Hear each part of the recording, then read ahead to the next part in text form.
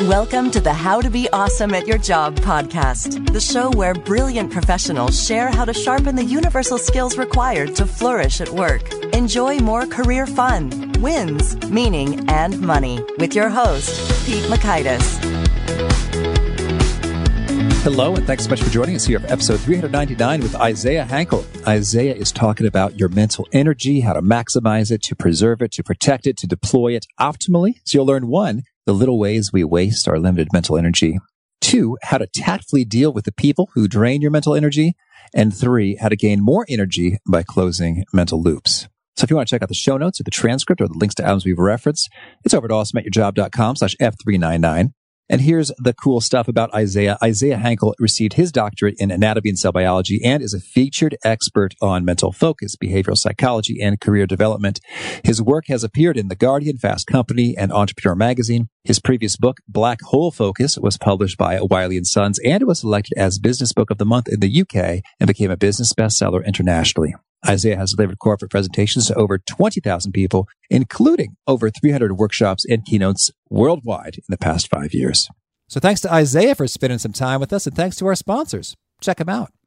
One sponsor to check out is LinkedIn Jobs. Did you know that you can post a job for free at linkedin.com/beawesome? And with a fresh year, perhaps you're like many small business owners looking for some fresh insight and talent to make 2024 extra amazing. Well, LinkedIn Jobs has created tremendous tools to help you find the right professionals for your team faster and free. I love how they make it so easy with their promotion and selection tools. LinkedIn isn't just another job board. No. LinkedIn has a vast network of more than 1 billion professionals, which makes it the best place to hire. Here's some fun facts. 86% of small businesses get a qualified candidate within 24 hours, and small businesses rate LinkedIn Jobs number 1 in delivering quality hires versus leading competitors. You can post your job for free at linkedin.com/beawesome. That's linkedin.com/BEAWESOME, as in you are being awesome, be awesome, to post your job for free. Terms and conditions do apply. Here is Isaiah. Isaiah, thanks so much for joining us here on the How to Be Awesome at Your Job podcast. Great to be here, Pete. Thanks for having me. Well, I'm excited to dig into the goods. But first, can you tell me a little bit about what it was like growing up on a sheep farm? It was rewarding. Some days it didn't seem like it, but the one day that always stands out in my memory when I'm asked that question is a day that came every year as a sheep farmer, which is when you would shear the sheep. I thought you were going to say that. Tell what made that day special? It was just a good insight into sheep behavior and, as I learned later, human behavior, because sheep were very responsive to 2 things, carrots and sticks. And it's one of the many places where we get that phrase, having people respond to carrots and sticks, because humans respond to those 2 things too. And so do you mean literally feeding them a carrot? Yes. and using a stick? Yeah, it's literally with the sheep and usually not literally with the humans. But with the sheep, to shear them, it's a painless process, but you have to get a large herd of sheep. In this case, it was usually 80 to 100 head of sheep into a funnel, essentially, with a very narrow opening where only one sheep could fit at a time. And you would think this would be very hard to do, but sheep operate through a herd mentality. And what that means is that you could walk behind them with a couple of sticks, bang those sticks together. They're also scared of everything. And they would go running in the opposite direction. So if you just bang the sticks behind them, and if ahead of them was the funnel with the large gate that they would be funneled into, they would run right into it for you.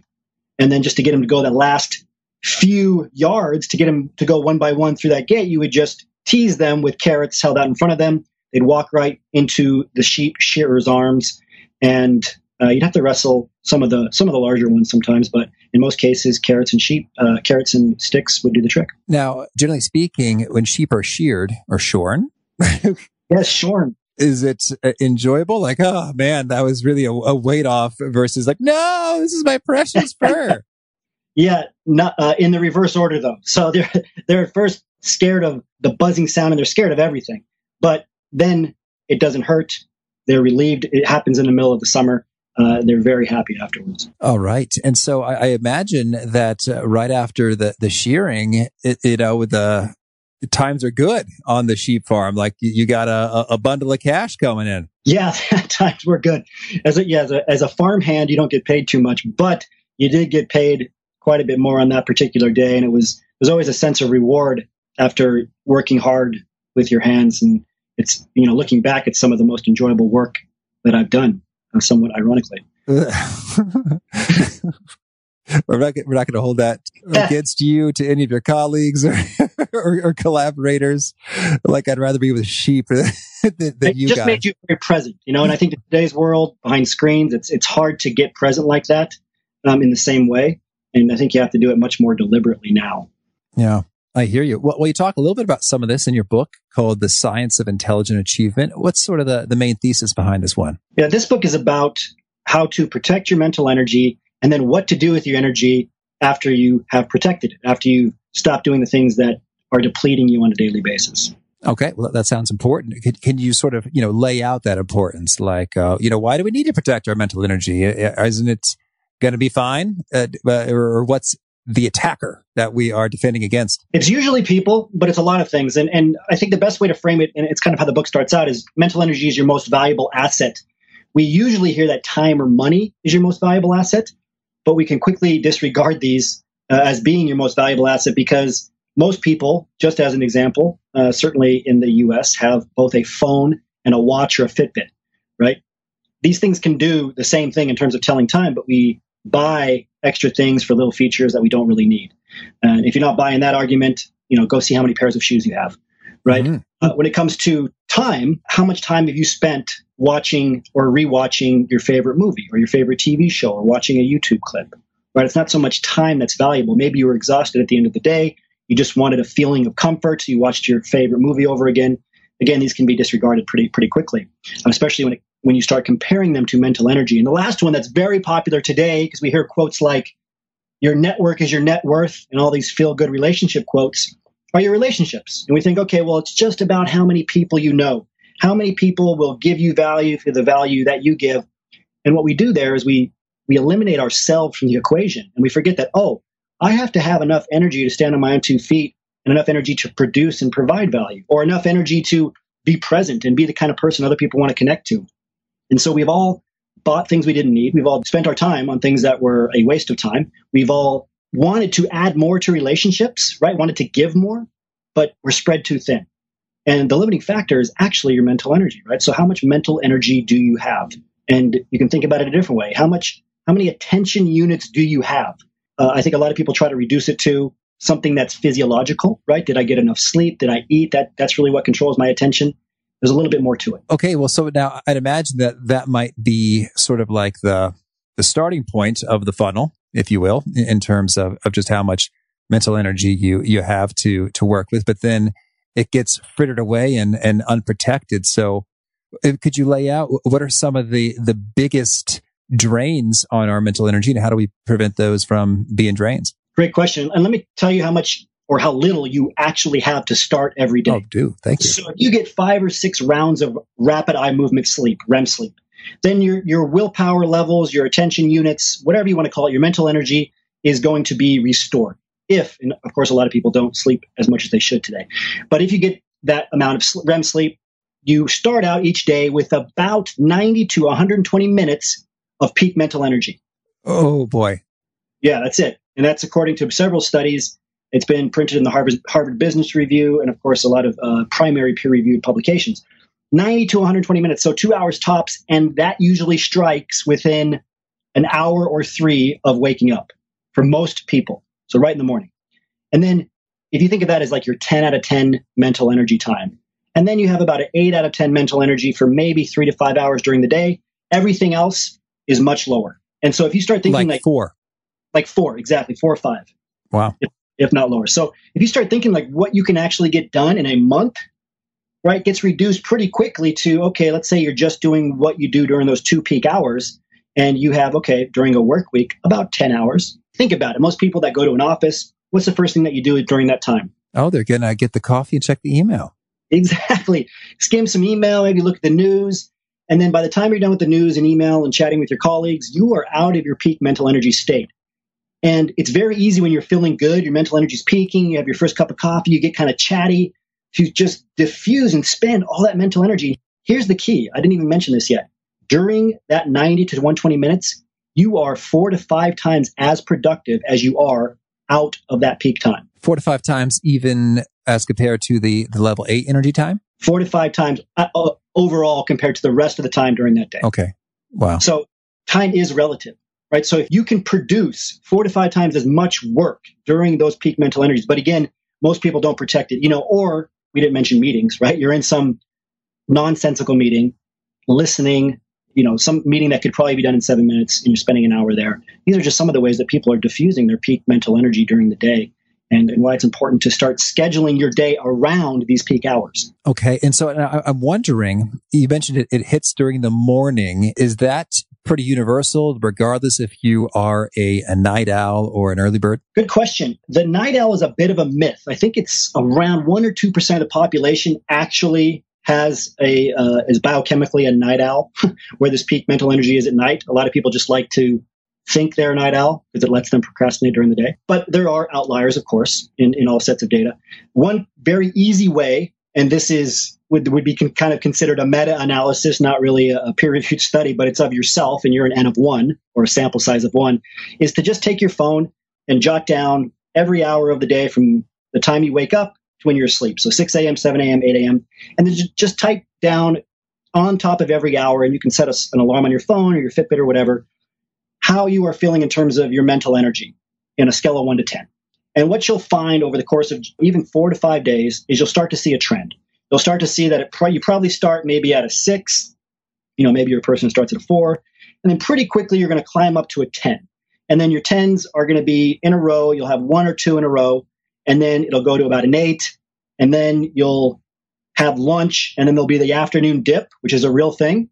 And you'll kind of drop to like maybe a 5 or a 4. This is what I've seen very, very commonly. And then maybe you'll peak for like 1 or 2 hours at like a 6 or a 7 after that. And then you're right down to like a 4 for the rest of the day. Something like that. That's a typical curve. A lot of it has to do with the cortisol cycle in your body too. And once you do this for a few days, though, you can see like, oh, wow, these are the 2 hours of the day where I am peaking. What am I doing during those hours? And you can start to rearrange your day in pretty simple ways. So you're using those hours for the things that are most important to you, your career, your personal goals, strategically. Okay. Well, yes, that sounds wise. And I'm all about that. And so then I'm curious, if it comes to those, if it's 2 hours, do you recommend doing, 2 hours straight through, or like having a sort of a power brief rejuvenation in the midst of it? Yeah, exactly. And one thing you can do is go for a walk. You can go to the gym in the middle of the day if you can get out. Just some people walk around the office. But if you do get the blood flowing during that dip, then you can get your mental energies to start to climb again. And that's really the key here, is you have control over this. And that question is exactly what you need to be asking yourself. Okay, I usually dip here. Maybe instead of doing going to the gym in the morning, I can try to go to the gym or get some activity or go for a short run or whatever might be possible in my work life to bypass that dip and at least maintain maybe a 6 or a 7 during that time. And so the key is just kind of restructuring your day for your peak mental energy, or to keep your mental energies peaking, rather than just letting them fall wherever your activities in the day fall. Mm-hmm. So could you give us some examples for you or those you work with in terms of what are some great things that you might really try to slot into the peak mental energy times? It comes down to every person's individual goals, right? One thing that I started doing once I realized that once I started seeing this data and I wanted to publish my first book, is that I started taking my lunch break very early. Like I started peaking around 10 a.m. This was when I would get up around 6 or 7. I'd peak at 10 a.m. and I would be on from 10 a.m. to about 12 noon. And during that time, I could write at least 5 times as much as I could during any other time of the day. So what I did was I started taking my lunch from 10 to 11 a.m., some cases 11 to 12, and I would go somewhere and I would write. And I got my second book done very, very quickly because of this. If I had not done that, it would have taken me, at least 4 to 5 times longer. So that's one example. A lot of people have, a goal to start their own business, but they struggle to get a business proposal on paper, or they struggle to take that first step. They struggle to do all kinds of strategic things for their life that if they were just using their peak mental energy, like 15 minutes a day, they can make real progress on. And it doesn't have to be right in your peak time if that's just an impossibility for you. Can you get up 15 minutes before your kids get up? Can you get up an extra 15 minutes early, even if that's like your 7 time, right, when you're at a 7 out of 10, and use that time to do something strategic for your life where you're really moving the needle on your long-term goals? Yeah, I really like that idea of, in terms of those things that are important, but you've been having some trouble getting movement on. That seems like a perfect combo for, peak mental energy time is what needs to be allocated here. Yeah, and ideally, I think I'm thinking of the 4 quadrants of the 7 habits of highly effective people, right? Yeah, not urgent, but important. And that would be the ideal stuff that you're using your peak mental energy time for. Every once in a while, it might be important and urgent, but at least you're always doing something that's important during that time. Okay, understood. So it's key to do the scheduling and to be strategic about how we are deploying it.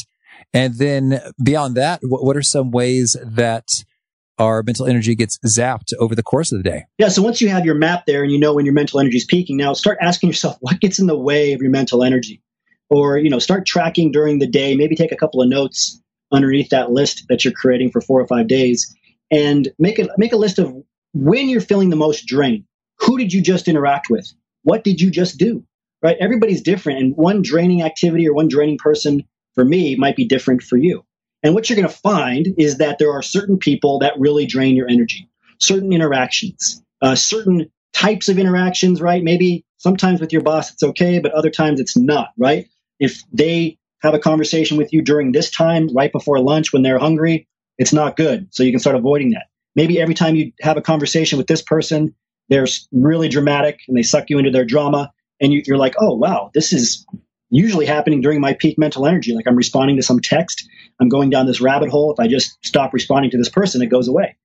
Maybe it's an activity that just completely drains you and you really dislike doing it. Not something that's important, that's hard to get started, that you need to do, but something that's lifeless and just pure busy work that's not really moving you forward. Something you could outsource to somebody else or delegate at work.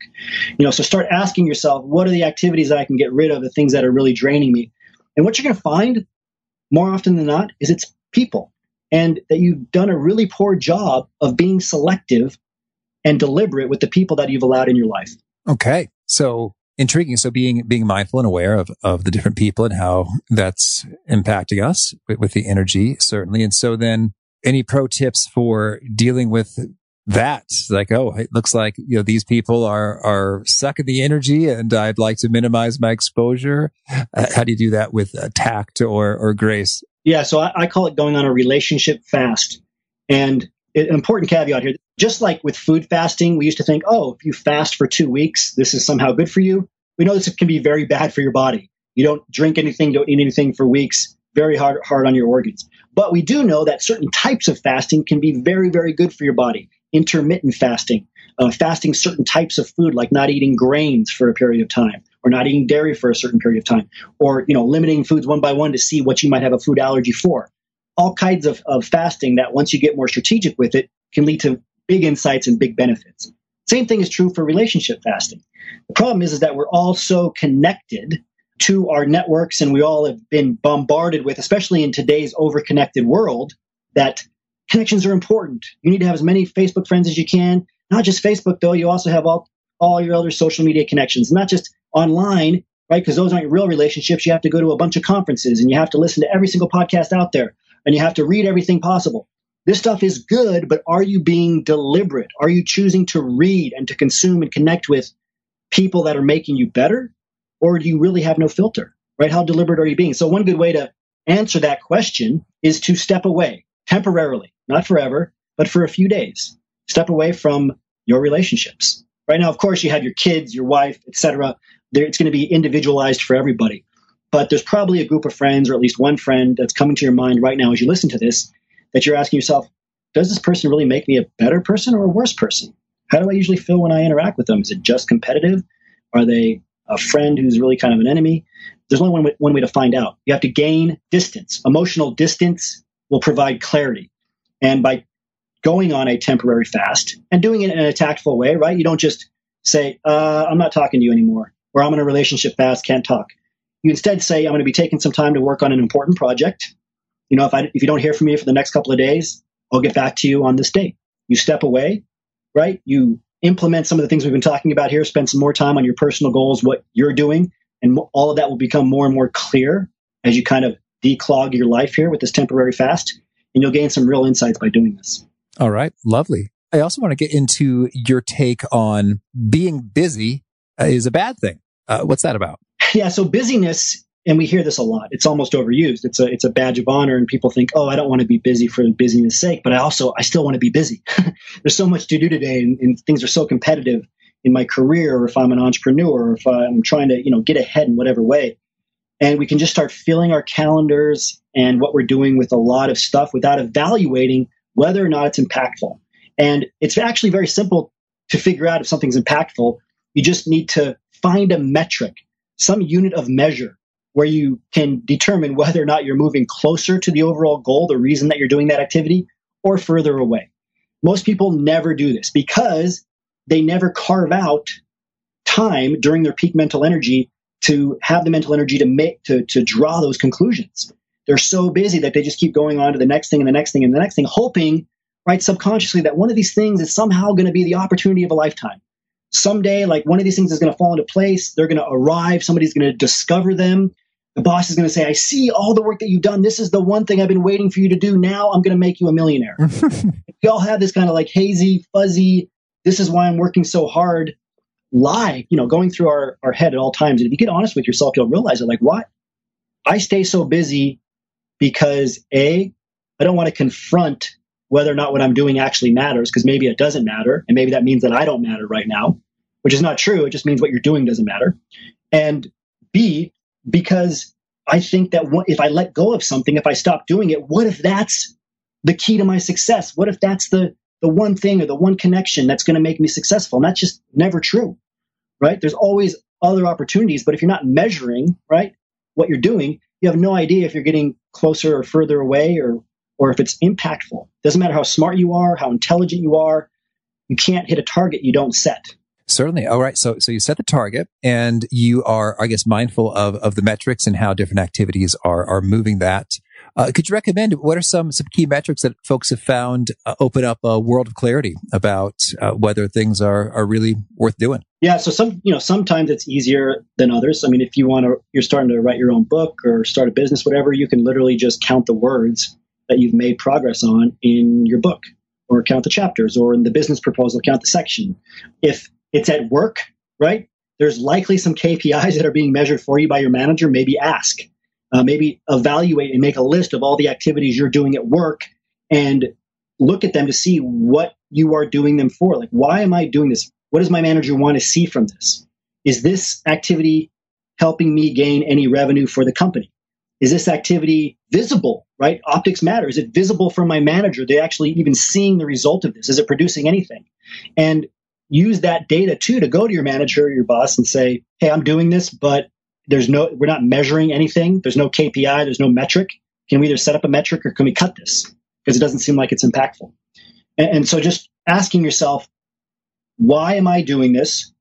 What is the result that it's bringing? Once you get to the result and you have it backed up with a why, you can determine a metric. Mm-hmm. Excellent. Well, you got so much good stuff. I'm a little bit jumpy, but sure. I can't resist. I want to know it all. So you've mentioned that other people's opinions, you liken them to an infection. What's the story here, and how do we, inoculate ourselves? Yeah, I always think of the movie Inception, where once something is suggested to you, it's very easy for it to get implanted in your mind and then to grow. And then eventually you think it's your own idea and you execute on it. And now you're chasing a goal that was suggested to you by somebody else without even knowing it. And in the book, it's called The Power of Suggestion. It's a real psychological phenomenon. For example, you come into work and somebody says to you, hey, how you feeling? You okay? And then a little bit later, a second person comes to you. Maybe it's just you didn't comb your hair that day, whatever it is. And they say, are you feeling all right? You look a little disheveled. Now, by noon, you're going to go home sick because you think you're sick and you're not even sick. Right? Just a very simple example. And we've all had something like that happen to us where somebody says something and then now it's in our mind, that usually in the form of a question. And maybe they didn't realize to do it, but that's how powerful the power of suggestion is. And there's a lot of studies that have shown that opinions travel through social networks, just like the flu virus, right? The same kind of epidemiological studies that are done for the flu virus, they've done for opinions and for moods, emotions, and they travel through these networks so that one negative person can have a drastic effect on hundreds, if not thousands of people. And one person's opinion can do the same thing through the power of suggestion, through a variety of other means. And so you really have to be careful. Like anytime somebody gives you an opinion, especially an unsolicited opinion, you have to say to yourself, and I do this, I say, I reject that. Even if you're just saying it under your breath or in your mind, you reject it. That's not true because of X, Y, Z. Otherwise, you'll notice that these opinions will start setting up a camp in your brain. They'll start forming limiting beliefs, limiting stories, because our brains are wired to do that. We have a negativity bias. So we hear an opinion, we look for the negative information in that opinion, we set up limitations, and we set up negative stories in our brain to protect us from negativity. There's a part of your brain called the amygdala where information flows through it at a rate 12 to 1 compared to positive information. And it flows through it right to your long-term memory banks so that negative information is stored 12 times faster and more securely than positive information. Wow, that's striking. That's quite a multiplier. And so when you say, I reject that, can you give me some examples of maybe things recently that you've heard and you've decided to proactively state, out loud or internally? I reject that. Yeah, it sounds a little bit silly, but it was as simple as the example that I gave you. Sometimes somebody's saying, do you feel okay? Or you look a little tired. I reject that. I look wide awake, right? I mean, I will literally say that because otherwise it can start to stack on you. Or somebody says, you don't really seem like you're making progress in this area. I reject that. I'm making progress here, here, and here. And then here's also where I'm going to work to make even more progress. And it's not about putting blinders on. It's about framing things differently. I heard it said recently that no frame, no game. You have to choose how you frame things in your own mind. There's something called defensive pessimism, which is really important. I'm not about, again, putting on rose-colored glasses, being overly optimistic. You have to look at the data, look at what's going wrong. And that's what defensive pessimism is. Like you say, what could go wrong here? You figure it out and actually makes you more successful. So it's not about that, but it's about you choosing how to frame things that are best for you, not letting other people frame things for you. Mm-hmm. Gotcha. Well, so talking about, I guess, disproportionate mental weightings. How's that for a segue? You mentioned the Zeigarnik effect. I may be butchering that pronunciation, but it's pretty intriguing. Can you unpack that for us? Yeah. So the Zeigarnik effect is, now you have me saying it too. It's an effect that Zeigarnik. Zeigarnik. Yeah. I think I've had to look up pronunciation of that about 15 times. So this is an effect that it makes an open loop in your brain very hard to let go of. It's why open loops, things that are kept in our working memory, can have a drastic impact over our performance. And the psychologist who came up with it was obviously called Zeigarnik. Now I can't say it. Zeigarnik. Bluma. Yeah. So it was a psychologist who noticed that a waiter had better recollections of unpaid orders. So as I've been a waiter and I know this, right? So when you have an open table, it's very similar to having an open thought or an open loop or a task that's not done in your mind. And that's how this effect was discovered. So imagine you're a waiter, maybe you've been a waiter or a waitress before. And, I used to waiter at a restaurant called Dockside in Coeur d'Alene, Idaho. And great job. We'd have about 5 to 6 tables in a section. If there was a certain number of tables full, let's say all 6 tables are full, they're all eating, all 6 tables are on my mind all the time. I want to keep them as happy as possible because I want to tip, right? And then if I'm asked at that time anything about the people at those tables, I have an amazing memory of those people, what they ordered, what's going on. However, as soon as a table gets their check, they pay and they leave. As soon as that happens and I clear out the table in the computer, if I'm asked the same set of questions about that table, I can't remember anything. Because now the table's closed, the loop is closed, the task is closed, and my brain dumps it from my working memory. That's the effect. And most of us walk around with hundreds of open tables in our mind at all times. And we wonder why our mental energy is so dissipated. And one of the most important things you can do, and this is from a book, a famous productivity book called Getting Things Done. Oh, yeah. David Allen, episode 15. What?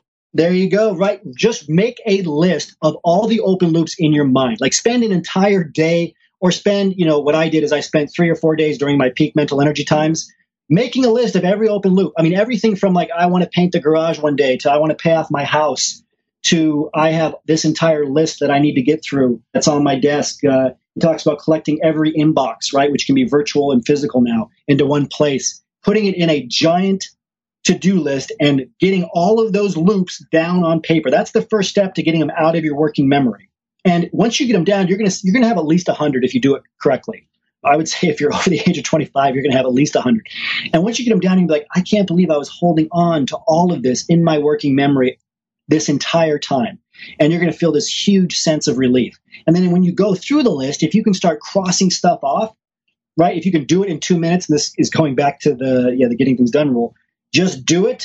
Or there might be a lot of things where you're like, oh, this is not happening. This is off the list completely. And then you can file other ones into like a someday maybe file on your computer. And then the rest of the things that you actually need to get done, you can probably get it down to, in my experience, a list of 100 to maybe 30 items. That's it. And again, all of that's relieved from your working memory. All those loops get closed.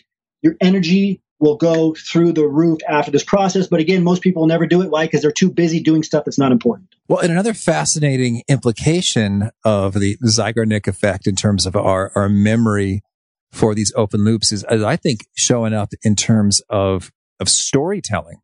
And this is reminding me of another great author, Robert Cialdini. In his later book, Persuasion, he figured out how he could really engage his classroom if he posed a bit of a question or a mystery. Like, how is it that this tiny organization was able to, grow and overtake this huge organization in marketing or sales or whatever over 4 months? It wasn't this, it wasn't this, it wasn't that.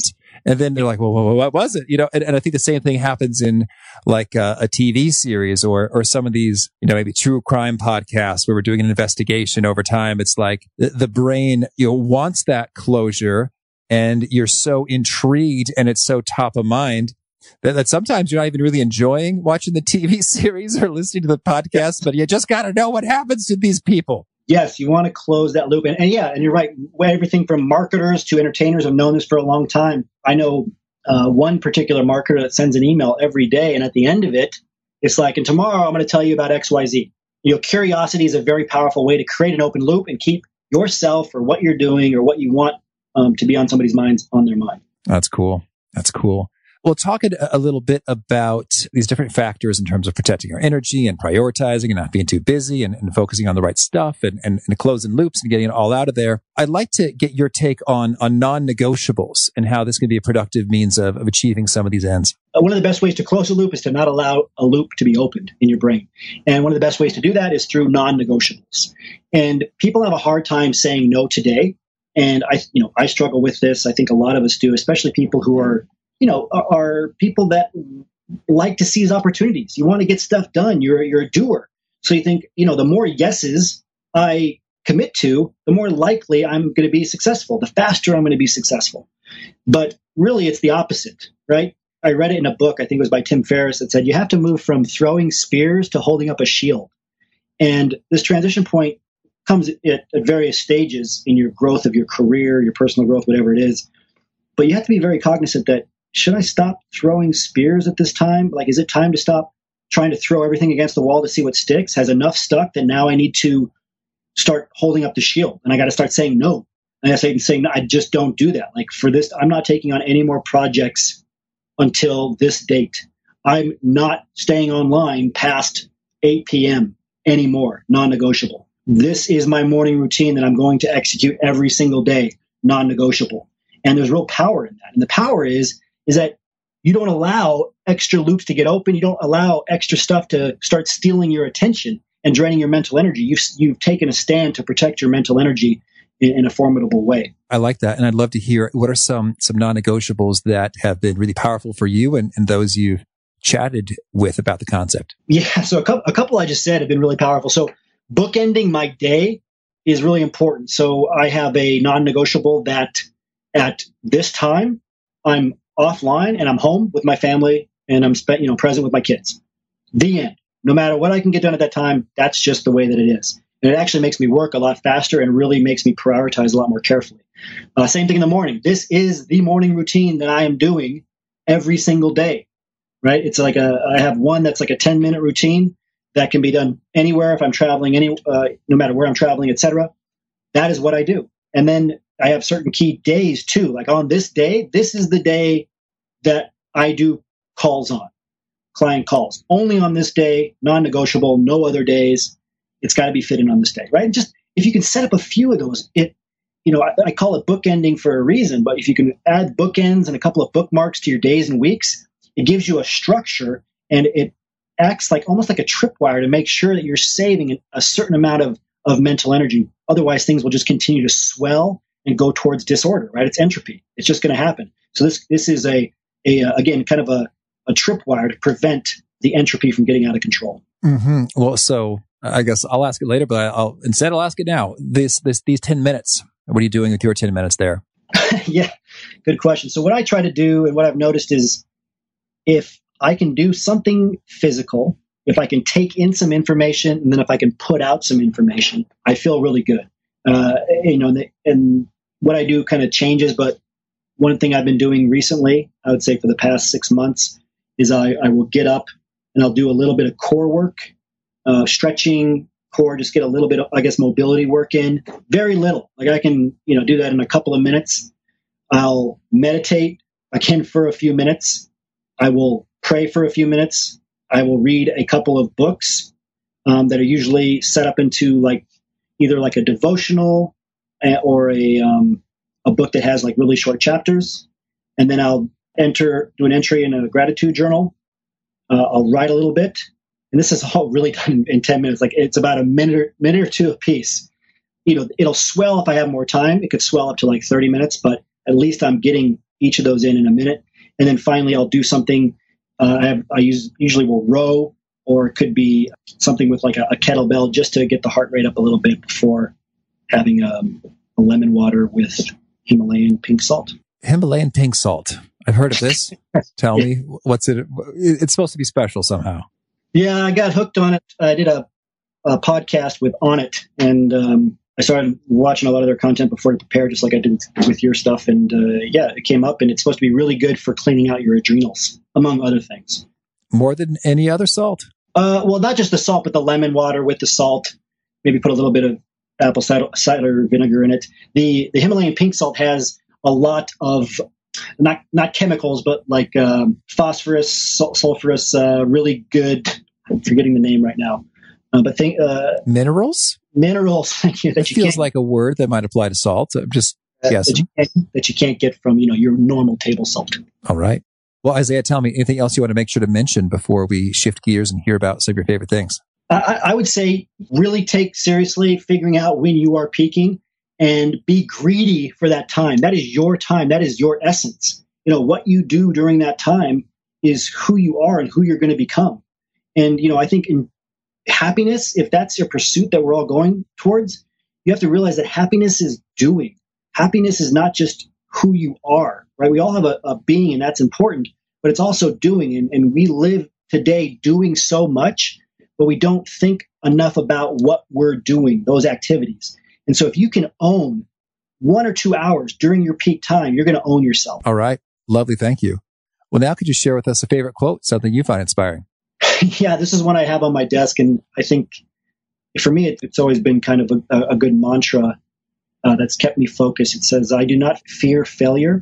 I only fear the slowing up of the engine inside of me that's pounding, saying, keep going.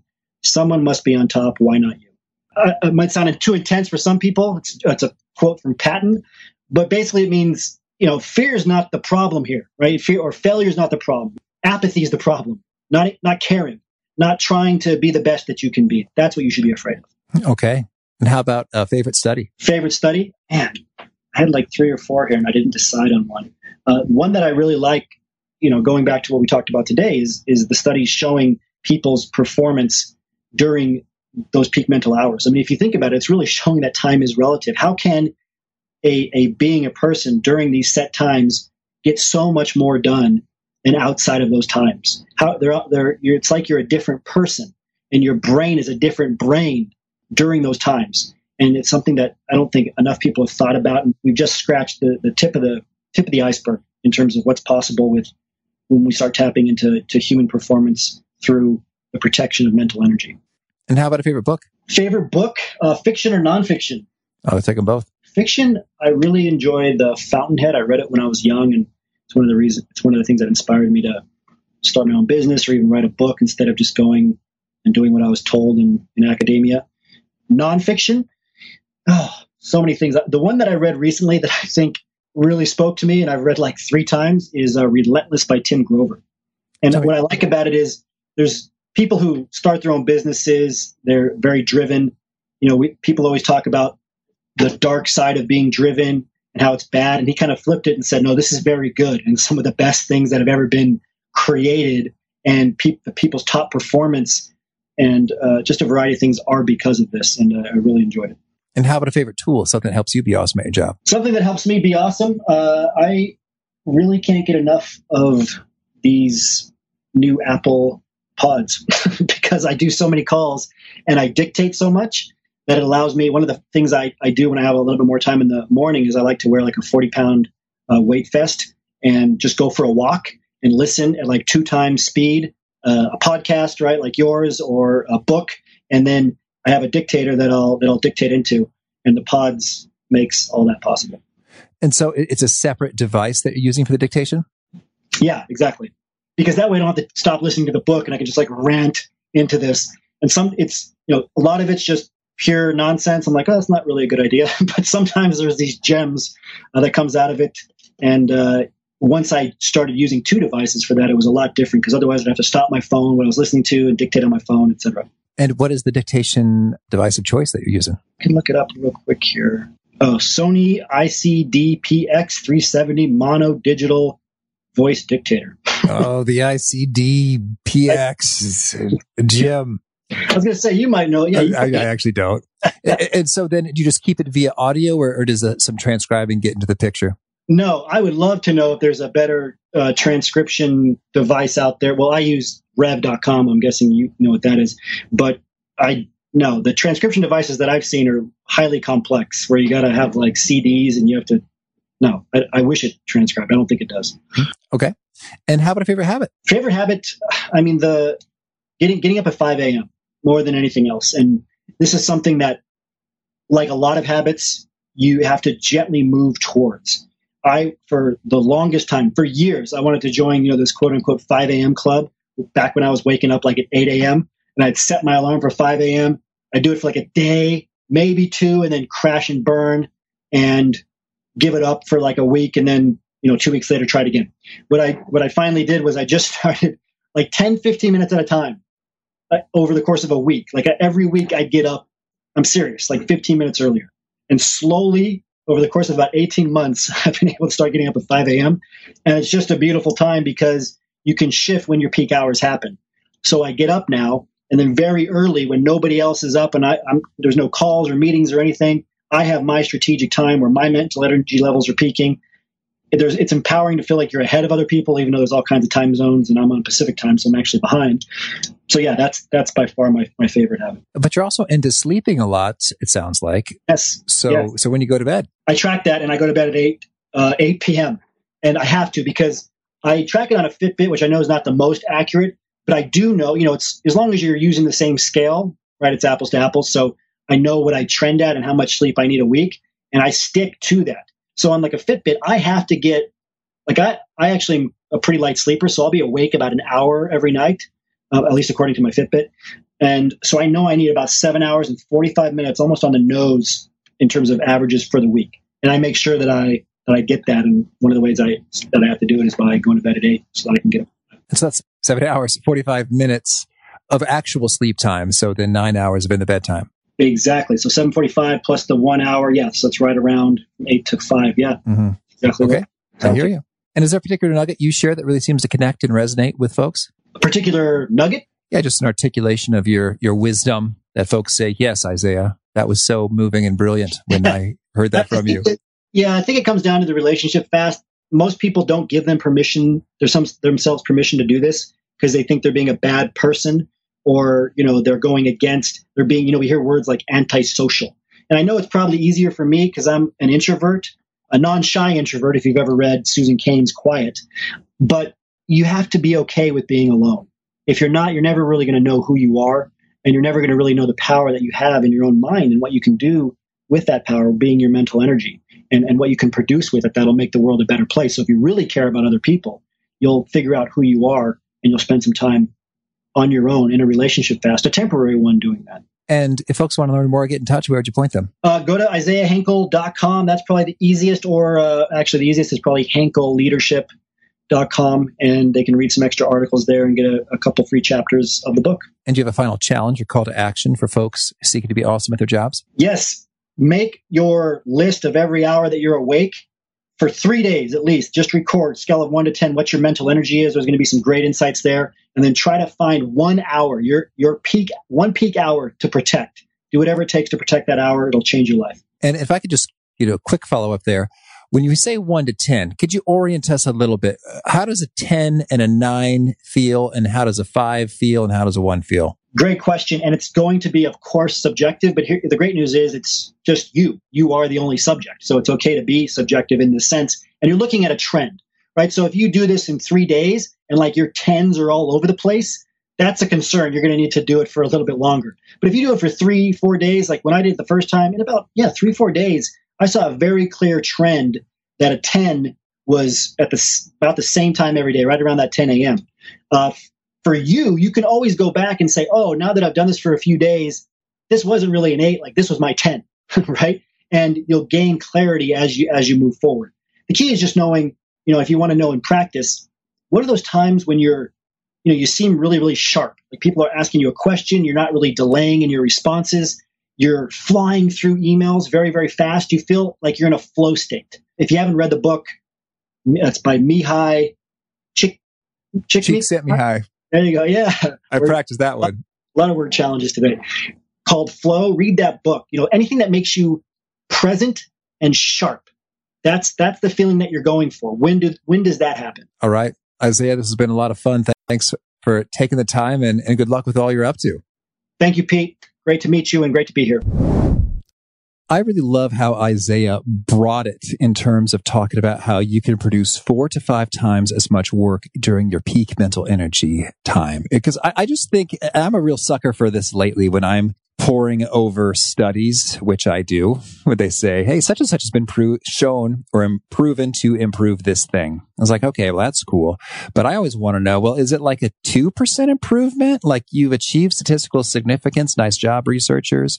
But is it just a smidge of a bump that you might not even notice? Or is it huge? In the case of Isaiah's scoop on what you can do with your peak mental energy, it is huge. 4 to 5 times as much work during that peak mental energy time. So I encourage you. Some people say, well, Pete, I don't have total control over my schedule. My boss, my colleagues, collaborators, they sort of tell me when things are going to happen in the meetings and whatnot. But if you test this out and observe it in yourself, see what you can do and make the case in terms of, hey, it'd be awesome if I could have the hours between 9 a.m. and 10:15 to just do the tough creative work or the really hard thinking work, which I do so much better. And we'd all be better off and more efficient if we can do that. And so you'll probably find folks are more inclined to agree. And I would test it out. I've been playing with this app called CubeZerve lately, as an observe, except with the Q instead of an O, which is sort of like a time tracking thing.